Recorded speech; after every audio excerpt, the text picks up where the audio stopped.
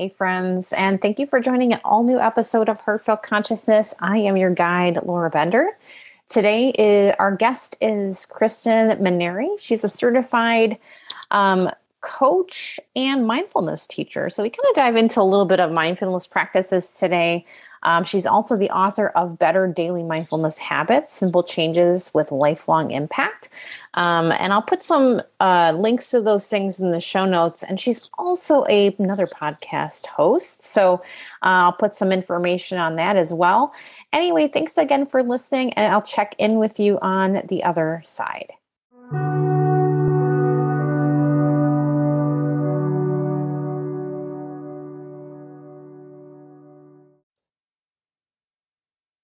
Well, thank you so much, Kristen, for joining me on Heartfelt Consciousness today. So how are you?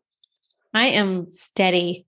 I am just feeling so calm and just happy in my life right now in this moment. I feel like when you have those days, you've got to be like, yes.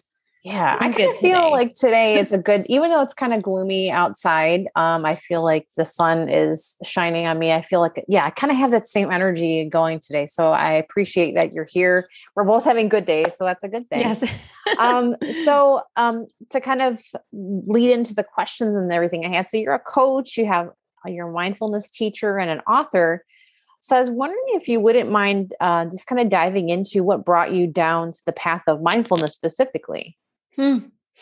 Well, I think I've heard it said before that people come to this path, whatever that is, in personal growth or personal development through either curiosity or crisis.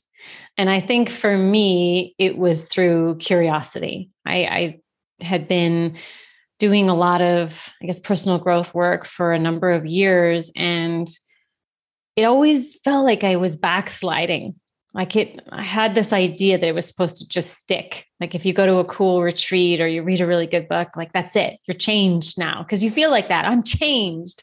I'm never going to be whatever I was before again. And obviously what I came to find out and what we all come to find out is it's our mindfulness, our awareness, our consciousness is a state, not a trait. And we have to figure out ways to come back to it. And so I think that's what really led me down the mindfulness path, because all mindfulness is simply practices that have us be more aware and be more conscious. And whether that's a breathing exercise or a meditation or a walk around the block once a day, or just a quick little hand on heart when you get in the car, whatever that is, they all just orient you back to the now. What's happening in my body right now? What's happening in my mind right now? What's happening around me right now? And that to me is how you make it stick. If you can even attempt to make anything stick, this to me is the only way to have me live a more mindful, aware life. Okay. And it kind of covers into my next question. So for you, what does it actually mean to live mindfully? So you have this thing that you're practicing that to hopefully get things to kind of stick into place, to kind of bring you create a grounded, platform for you to be on and have you be connected. So for you specifically, like, what does that mean to live mindfully? Yeah, that's interesting. My mind goes in a couple of different directions when you ask that. I think on one level, it's knowing what matters to me and being able to reattune to that. So living lovingly matters to me, but I can easily forget that if someone's taking too long to make a left turn or my daughters are just being kind of snooty or sassy, right? Mm-hmm. So I think that's one part of it, is like knowing what actually matters to me and being able to remind myself of that, in the midst of whatever life throws at me. But I think it also means being present.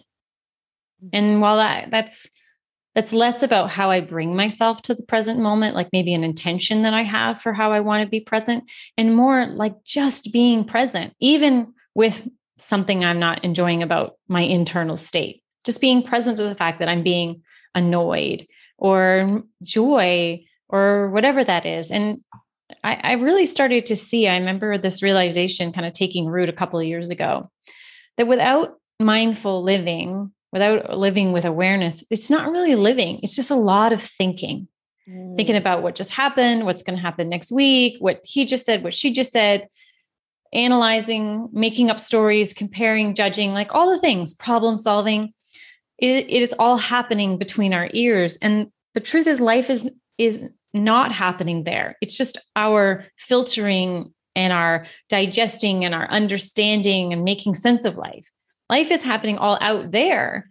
And if I'm in here in my head, and I'm pointing at myself, like everybody's saying, if I am in my head, then I am not actually living. I'm just thinking. And that realization really changed things for me in terms of what it meant to be present, what it meant to be mindful. Okay. Yeah. And I feel like what you're saying. I have a friend of mine who, she's in therapy, just like many of us are, just kind of having that outside individual that's kind of just helping us become aware of these things. She just actually mentioned she had the same conversation with her therapist today. So kind of thinking of that, even the relationships that we hold, even with ourselves, with other people, with loved ones, friends, whatever. So what are some ways that we can actually be more mindful in those relationships? Well, I think the first thing is having some sort of structure or practice that has us regularly attuned to the value of our relationships. Because if we're not careful, what we'll value is accomplishing things and getting things done on our list and making money and impressing people. And, like all of the things that we do when we're just, doing life. Like, I got to get this house cleaned. I got to get these errands done. I got to get this report in, like all the things. And no one ever thinks of those things on their deathbed. Like, I wish I'd gotten more reports in, or I wish I'd done more grocery shopping or more laundry. No, what we either celebrate or regret in the final minutes of our lives is how connected we were to the people that mattered, how much we mattered to those people, what sort of legacy we're going to be leaving behind. Mm-hmm.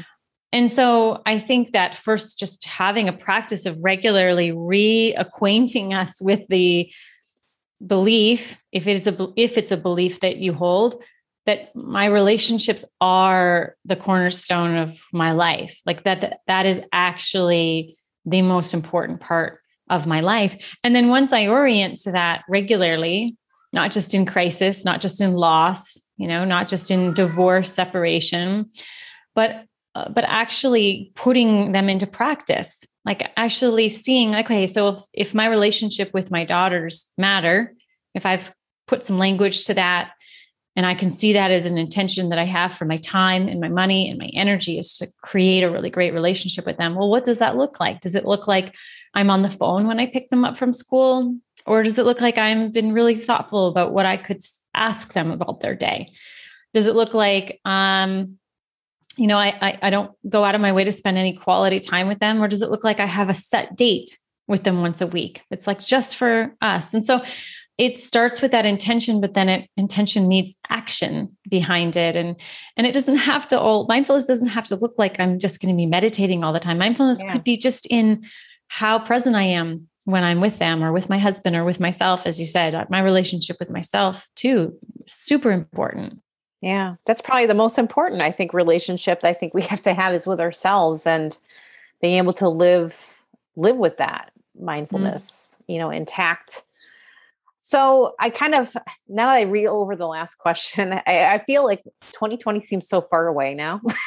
And because we're almost thinking about it, like I'm just looking at my calendar over there and we're like almost done with this month and October's already flown by.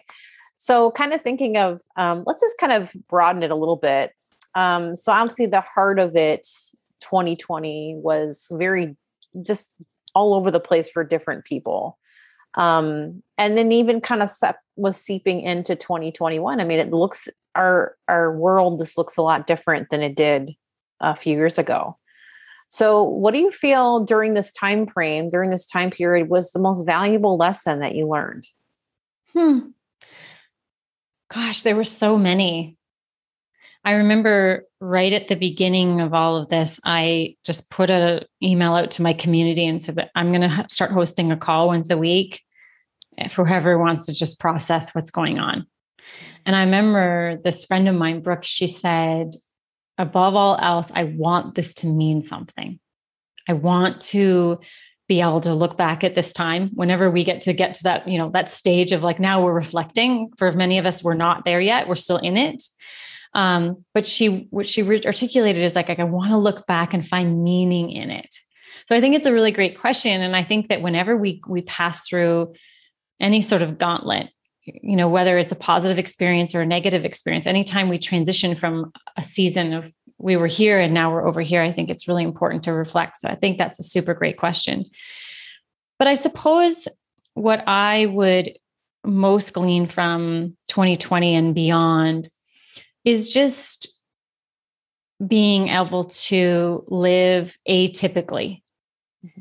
And I guess what I mean by that is everyone's going to do what everyone's going to do. And most of the time, that's going to look like most people are doing the same thing. Like most people are working 9 to 5. Most people are sending their kids to traditional school. Most people are taking 2 vacations a year, like whatever that looks like.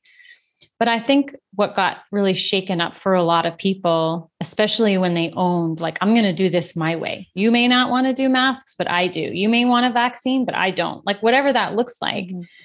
I think what we, many of us got attuned to is like a sense of agency. Like I get to say how my life is going to go.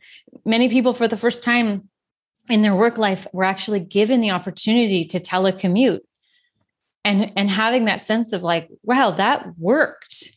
Mm-hmm. I don't want to commute anymore. I don't want to waste time in meetings and all of that anymore. So I guess what I was really inspired by and what really solidified in me was like, don't follow the herd. Like maybe the herd's going the right way. And then, okay, follow the herd. but being able to pause and ask like, what works for me? And really unapologetically answer that question honestly, and then go in that direction. So I think that I don't think I'm alone in that. I think a lot of people got a little sturdier and a little clear about what they want for their lives. And I'm definitely one of those people. It just feels like I'm forging a way forward that feels a lot more authentic and aligned. Yes, I can totally agree with that. And it's funny, I actually just had a conversation before we connected on this call. And, a friend of mine was telling me, she's like, just don't fall into the same kind of rut that you were in before with just kind of saying yes to a lot of things and not really stepping back and saying no. Because that's what I was doing beforehand, and I was, again, like how you were saying, like everyone was running around, going back and forth to work. And what I found out was, again, now we don't need that. I teach yoga online. It's all available at my fingertips, and I don't need to go anywhere. I don't need to use a lot of energy to take myself to a location to then teach a class and then run back home. And then maybe an hour or two later, I teach another class somewhere else. That was just what was going on. And one other thing that's been coming up for me lately is the idea that we have to slow down to hurry up, to have things actually speed up for us. So we're in that manifesting of things happening around us, just kind of taking the time to slow down and let them take their course and happen as they should, not necessarily trying to force it. And that for me has been really just life-changing, being able to offer to so many more students classes and connecting with so many people on so many different, even just being here today with you. Mm-hmm. I didn't have a podcast a year ago. Actually, I might have at that point. I take that back. I had a different podcast at that time. But the fact is, a lot of that I wouldn't have thought to do any of that beforehand. And finally something was able to kind of put the brakes on and let me kind of step back a little bit. So yeah, I definitely resonate with that for sure. Well, anyway, yeah. Well, Well, thank you so much, I guess, again, Kristen, for being a guest here today on Heartfelt Consciousness. I appreciate your time and your energy. Thank you. So yeah, have a wonderful rest of your day, and we'll talk again soon. Thank you. You too, Laura. It's great to be with you. All right. Thank you so much.